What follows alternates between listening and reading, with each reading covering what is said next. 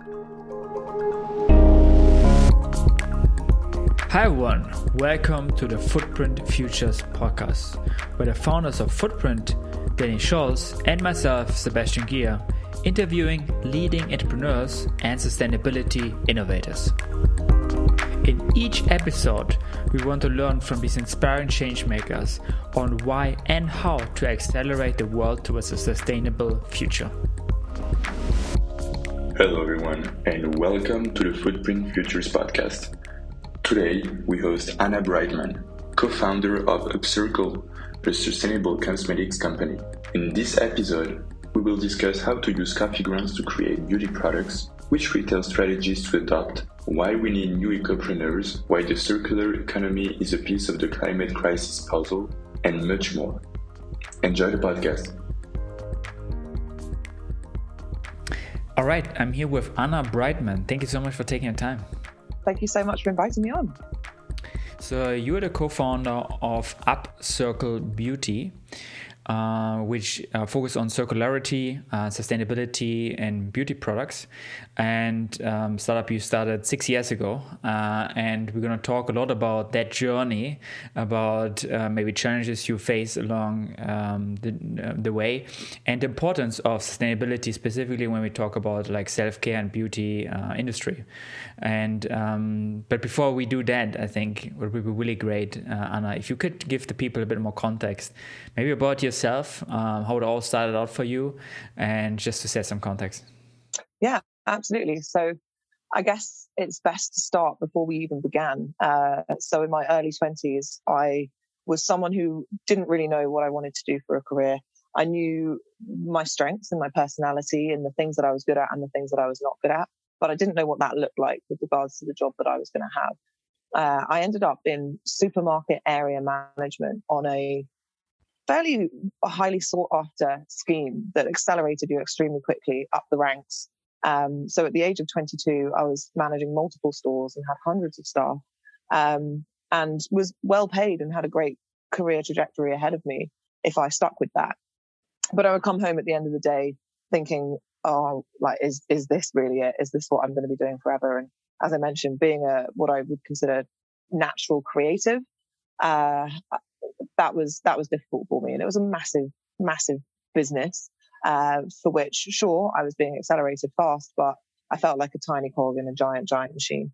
So I was in that vibe of kind of lots of dreams of wanting to have my own business and manage my own team and have true autonomy and creative freedom. But waiting for inspiration to strike. My brother was in a similar situation. He was working in finance at hedge funds and banks and things like that. And again, arguably very successful at a pretty young age, but wanting to actually just be his own boss. So it was in that kind of environment and us both being with these sorts of thoughts going on in our head that we were waiting for that penny drop moment to strike.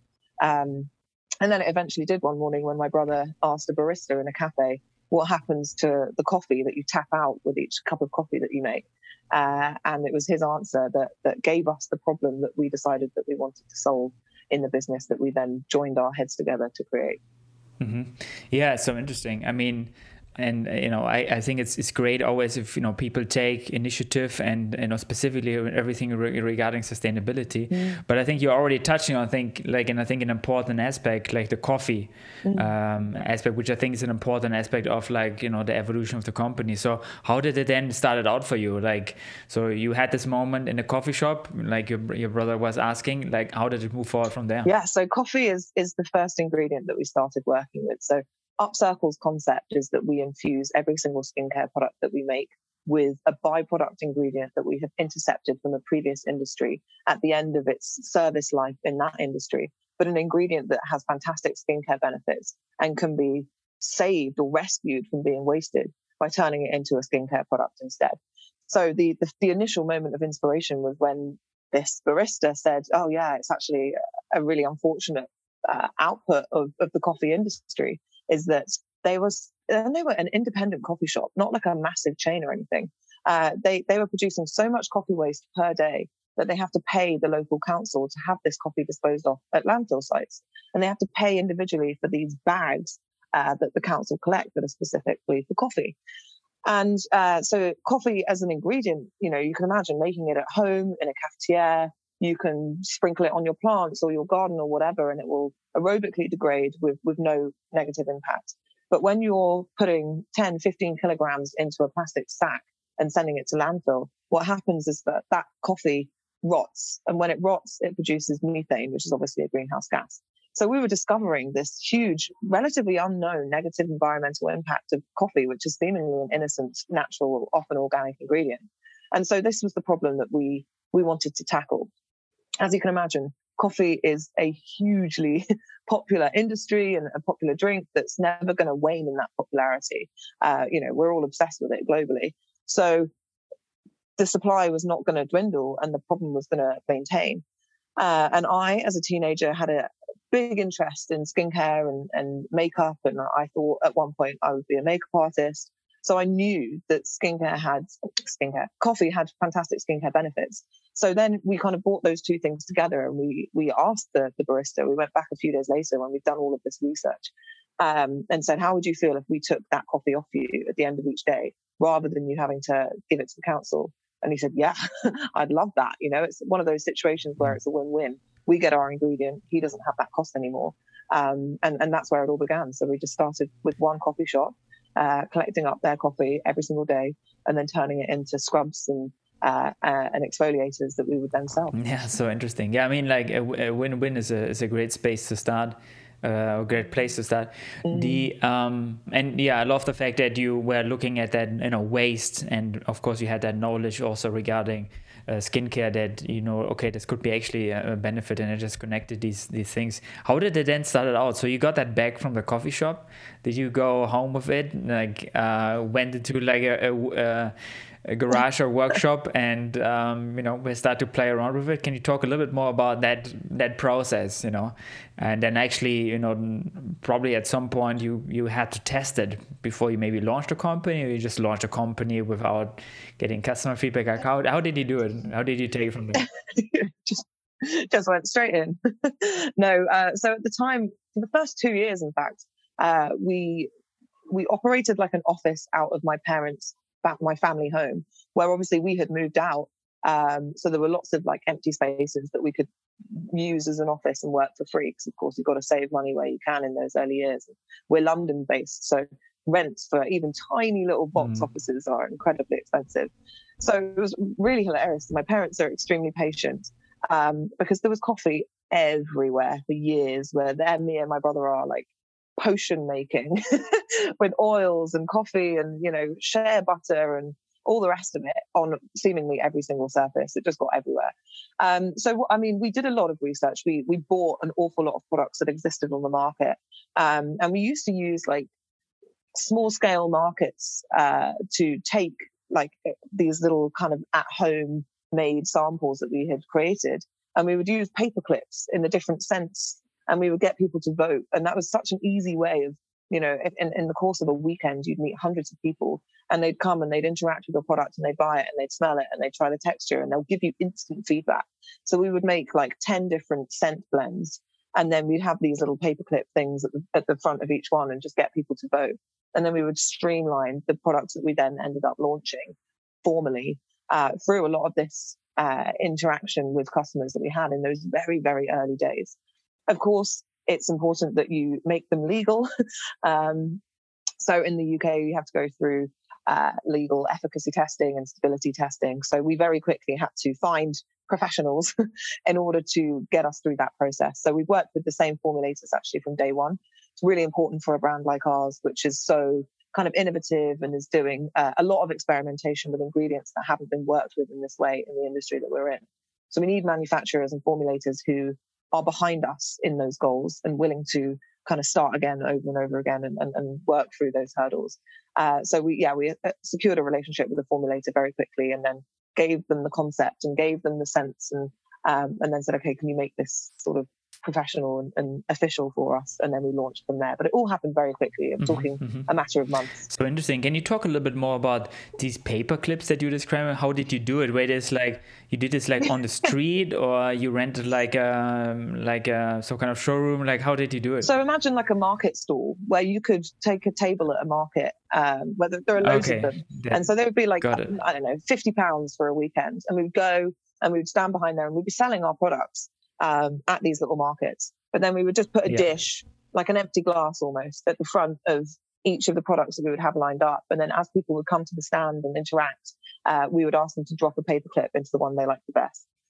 So we just used it as a free way to kind of gather insights and people's consumer feedback. Exactly that, Yeah. So he had a clear winner there, and then he took it from there. Yeah.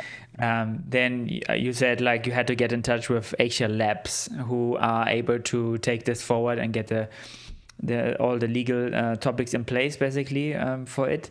And then you had to launch a company, right? Mm-hmm. And then you had at that point you also had to think about the brand, right? Yeah, there's an awful lot happening at the beginning there. And for us, it moved incredibly quickly. So at one of these little markets that we were at, we actually, without realizing it, had met an Urban Outfitters buyer who had come and, they didn't announce this to us. But then on the Monday morning, we had an email saying, oh, hi, I met you over the weekend and I absolutely love what you're doing. And I think it's really cool. Can you send samples to our head office? And at this point, we didn't even have proper packaging.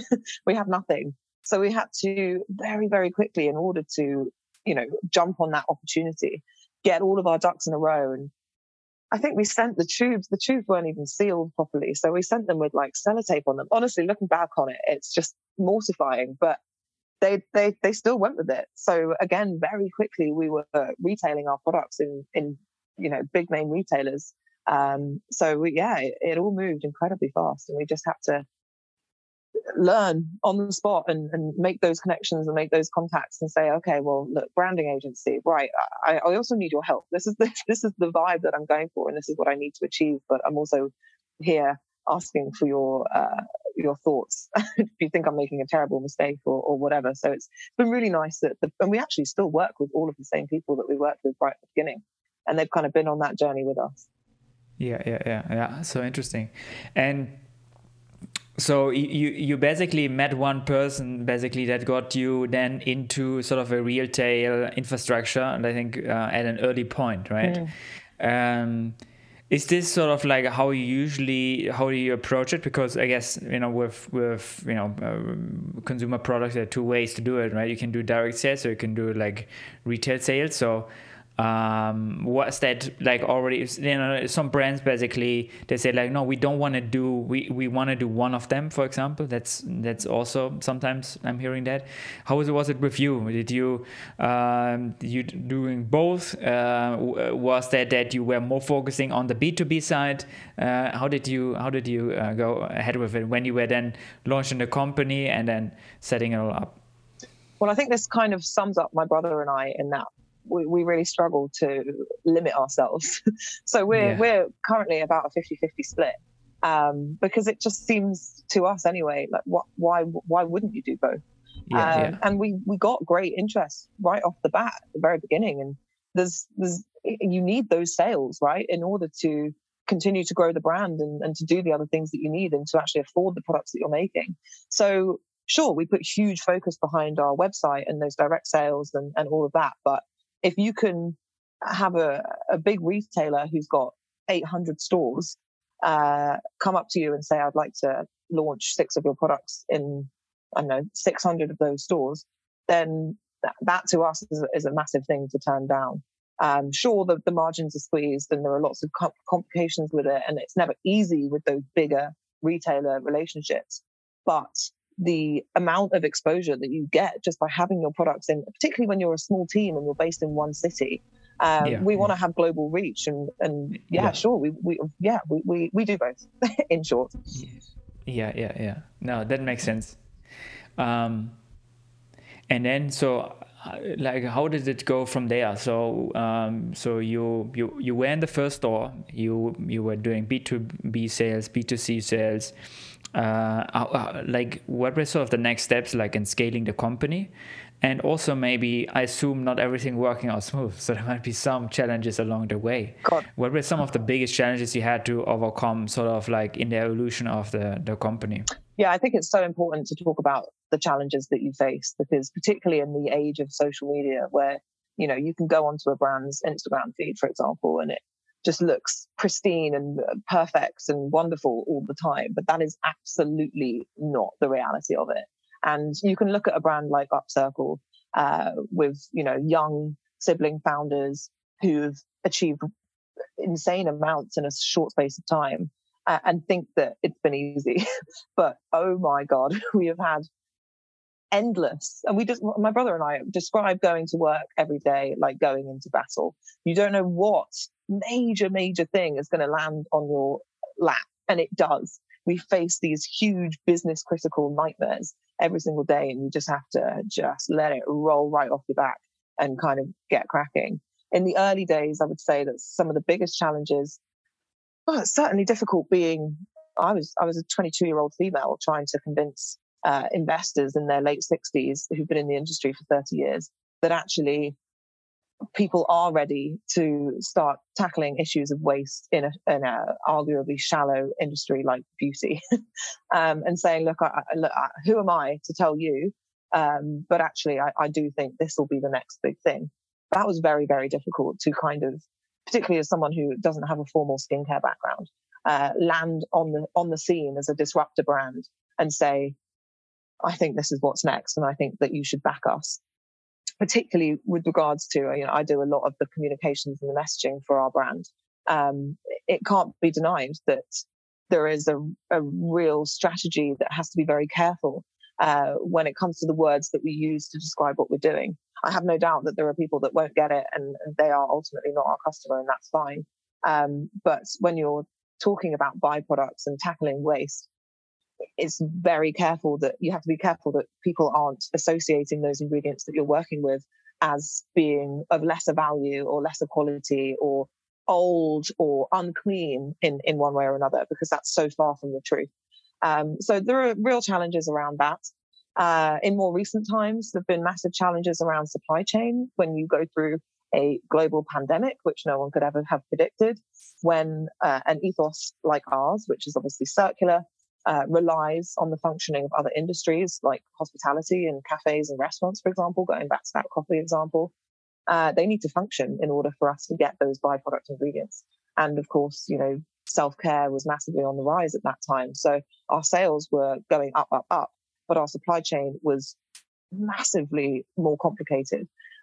So yeah, there's lots of things like that where we've had to don our entrepreneurial caps and think outside the box and kind of find solutions on the spot to keep things going. But yeah, I guess the most important thing is that you do and you keep at it.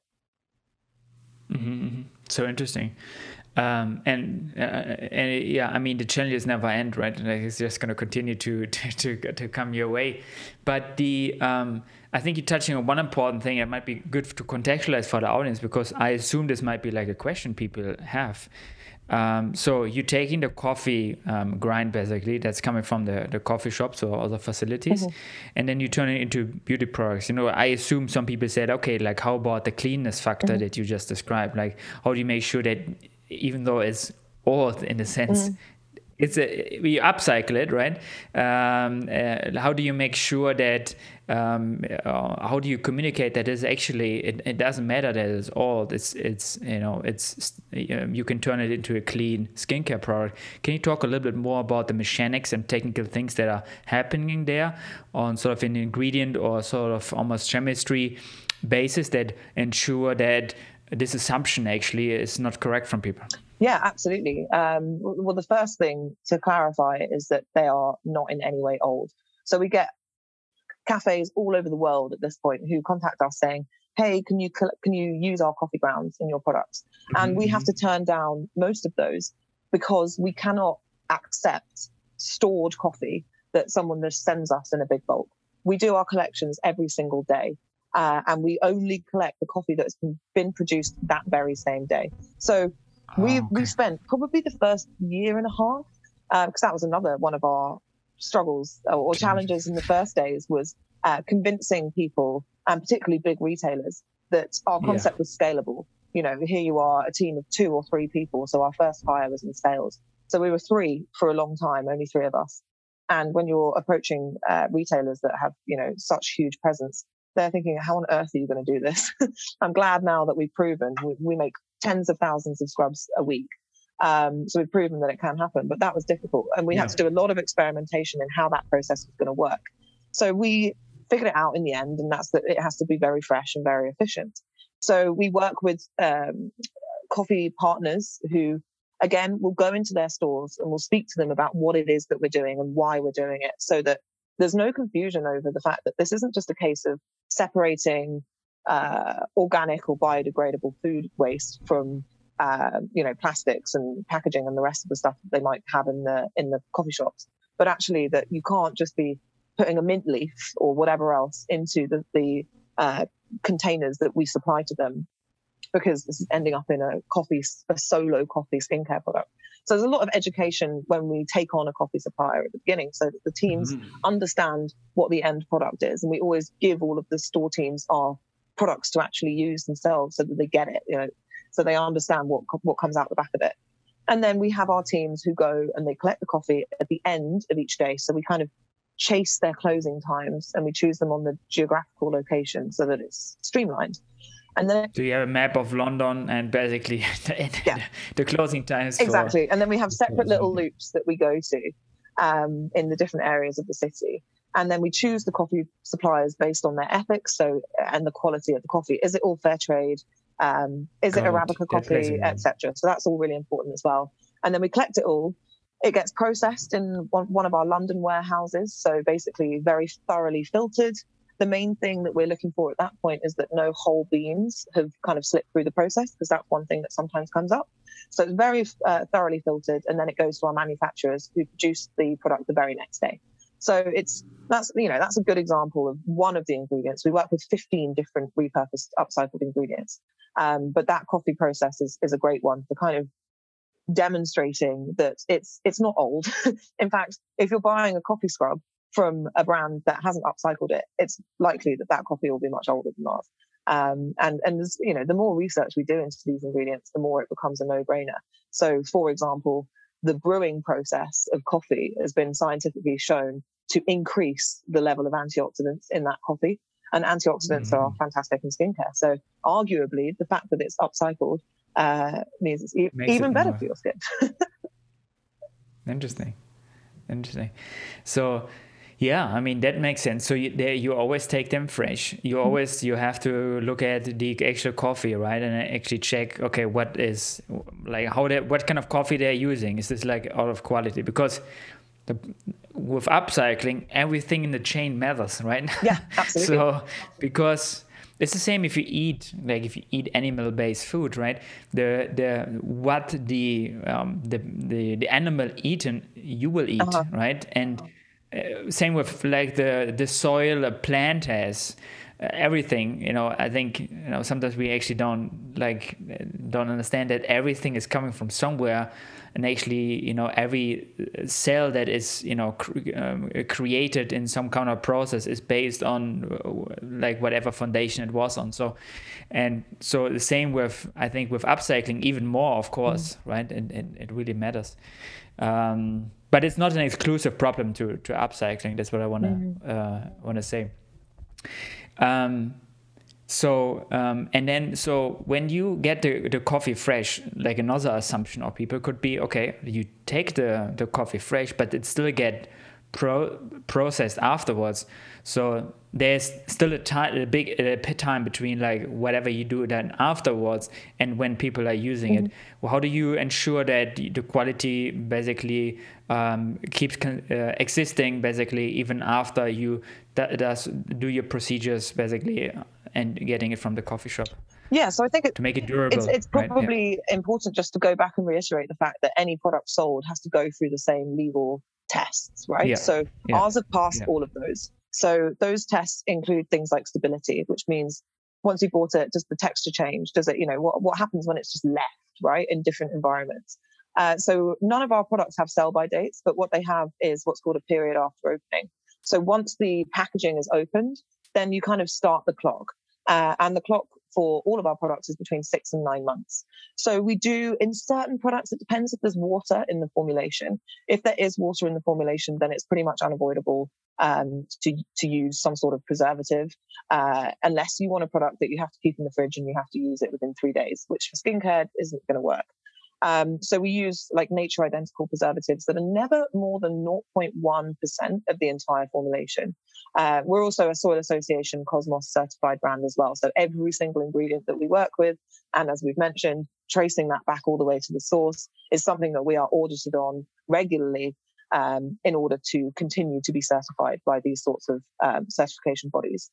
So any formulation that doesn't contain water wouldn't even necessarily need a preservative, because they are usually oil-based, which can basically naturally preserve themselves. So yeah, there is some sort of treatment that has to go into that. But generally, our products have like a 6 month after opening recommendation for which you should use them. I mean, I'm not going to lie, I've still got some of our original format scrubs that are like 5 years old, and they're absolutely fine. But of course, you've got to kind of cover your back with these things. And so we would advise using within 6 months. Got it. Yeah, that makes sense. I think it's also important from the sustainability standpoint that, you put in all of this effort to produce a product, and then you might ship the product here or there or whatever, and the product's obviously in packaging. So it's important to design those products to last and to not have a situation where you're having to use it really quickly or having to throw it away because for one reason or another it's gone bad, and then all that means is that you're wasting things, and then the consumer is having to buy more of it. So I think that's also an important part of the product design process, to design them for longevity in mind. Yeah, absolutely. I mean, talking about that upcycling, right? Yeah. So did you thought about, and product design, what is happening? Do you thought about how can you take some of the materials that are needed to package it, etc., to think about what could be upcycled from there, or how, in terms of a circular mindset? So something you work on, or something you maybe have already implemented, like how can some of the materials that you need, or to say packaging and all of it, to kind of take forward afterwards? Yeah, absolutely. It's of paramount importance to us that we practice what we preach at every single level of the brand. So, for example, our marketing materials are made from paper that's made out of recycled coffee cups. And then with regards to the packaging, we choose the materials based on the ease with which they can be recycled from home. So we don't want them to, we don't want our customers to have to go to some sort of specialist recycling plant or collection point or whatever in order to recycle, because as we know, most people aren't going to do that. So we choose our materials based on those that are most widely, globally, very easily recycled, in people's homes already. So things like glass or aluminium. And then we also, here in the UK, we rolled out last year, in fact, on Earth Day last year, so it's about to have its first birthday as a scheme tomorrow, a full packaging return scheme. So, of course, we were known for our circular approach to our ingredients, but we now have one of the biggest return schemes in the UK, and one of the most successful. Basically, when you finish your products at home, or a customer finishes their products at home, they keep their packaging. They can go on our website where we have a refill section. They purchase it at 20% cheaper than the normal price. They're then automatically sent a free post label. They pop their empty jars into a box, any box, gets free post sent back to our London warehouse, where we sterilize it. We refill that customer's exact same packaging, and then we send it back out to them. So not only are the ingredients that we're using circular, but the packaging is also circular. And that was a key point in our timeline that we were working towards for a long time in those early years. It was a goal that we wanted to achieve. But of course, as you can imagine, the infrastructure and the complications behind the scenes are there. There's a reason that not that many brands operate these schemes, because they're quite complex. So it was a massive step for our brand, and something that we always wanted, and it's extremely popular. And that's so great. I mean, and I think some of the, because sustainability is so big, it's not people should not understand how difficult it is to what you just said, like look at all the details in the business and actually do what you preach, you say, right? The paper, like actually thinking about like how do you take it forward from there. It's usually complex. You have to work with different partners there. Many companies struggle to make that transformation because it's just happening at so many places in the business, and it's great that, I mean, with you basically starting a new business, you're directly trying to do it great from the start, and set the things in place for it. One more question maybe regarding the coffee, because you're taking it from different coffee shops, right? So do you I guess at some point you have to put it together, right? So so there you have different coffee from different coffee shops. Is that usually like how you do it, or you separate it between the coffee shops? Is this like an issue that that you have to mix it, or I don't know? So the main thing is that we only would collect Arabica coffee. So coffee comes in the two grades. You've got Arabica and Robusta. Robusta is more like what you would get in an instant coffee. It's much easier to grow, and it's a lesser quality of coffee. So we only collect Arabica, but that's really the only thing that unifies our approach there. So you do find that as you open up each bag from each coffee shop, there will be slight variation in the scent or in the color, or slight variation also in the kind of how dry it is.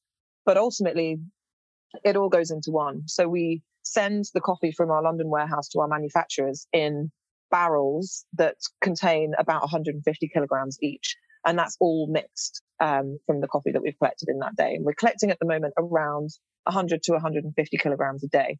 So it all goes into one, and that's fine. We've actually, it's funny being a natural organic brand, batch consistency is something that's quite difficult, because the ingredients fundamentally aren't always the same. Like there will be slight variation in the kind of tone of the oil or the color, the different sort of consistencies that you can get. But the coffee products are one where we get the least issue with that, which is quite funny. But yeah, it all gets mixed together, and that's never been a problem. That makes sense. As we're moving towards the end of the time that we have available here, and I just one question I think that's going to be very relevant for the audience. I mean, you are, of course, still, I think, pioneering in the sense of circular economy and circular design and product creation. Pioneering specifically, I'm saying, because, like it's still not too many companies who are doing it, and it's a challenge. But what would be your advice for either companies that have an already existing business and they want to become circular, right? Or people just starting out to actually design it circular based on all of the learnings you had and the challenges you were kind of overcoming in such a process of making a circular business? What would be your advice for these people to kind of transform or start out in that direction? Well, I guess firstly, I would say that nothing good in life comes easily. If it's worth achieving and you're doing something new and innovative and pioneering, that path is always going to be bumpy. But that's fine. That kind of adds to the challenge and the sense of satisfaction and accomplishment that you get at the end of it. With regards to whether or not to do it, my advice is that you should, and we kind of have to. Like, we don't really have a choice anymore, right? We're in a bad situation. And a linear approach is no longer going to work. The world has finite resources, and we are using them up way quicker than we can produce at the moment. So it's not even a choice anymore. Businesses have to approach the circular economy and integrate it into their business practices. For the planet, but also as the younger generations kind of are becoming more and more demanding with this, because the impact of the older generations is going to be affecting them. And so they're demanding more from brands with regards to the ways in which they build these ethics into their core DNA. So the future consumer is going to be looking at that, and they're calling increasingly for, more transparency and more responsibility from brands to tackle these sorts of issues. So my advice would be that not only should you go for it, you kind of have to go for it. It won't be easy, and These things are difficult. And whenever you're the first to do something, you're the one figuring it out and there's no one to tell you how to do it. But if you do, you'll be in a situation where, like what we are, where you're kind of leading the way and people are looking to you for guidance and ultimately copying what you're doing and implementing it in their own brands, which is brilliant. I actually welcome that. People say all the time, how do you feel about the fact that now this is popping up and this is popping up and this brand is using this messaging, which they've never used for the last 10 years. And all of a sudden they're basically saying what you're saying. And I welcome it because, we need these things to become mainstream. Circularity needs to become the status quo. So my advice is absolutely go for it. Mm-hmm.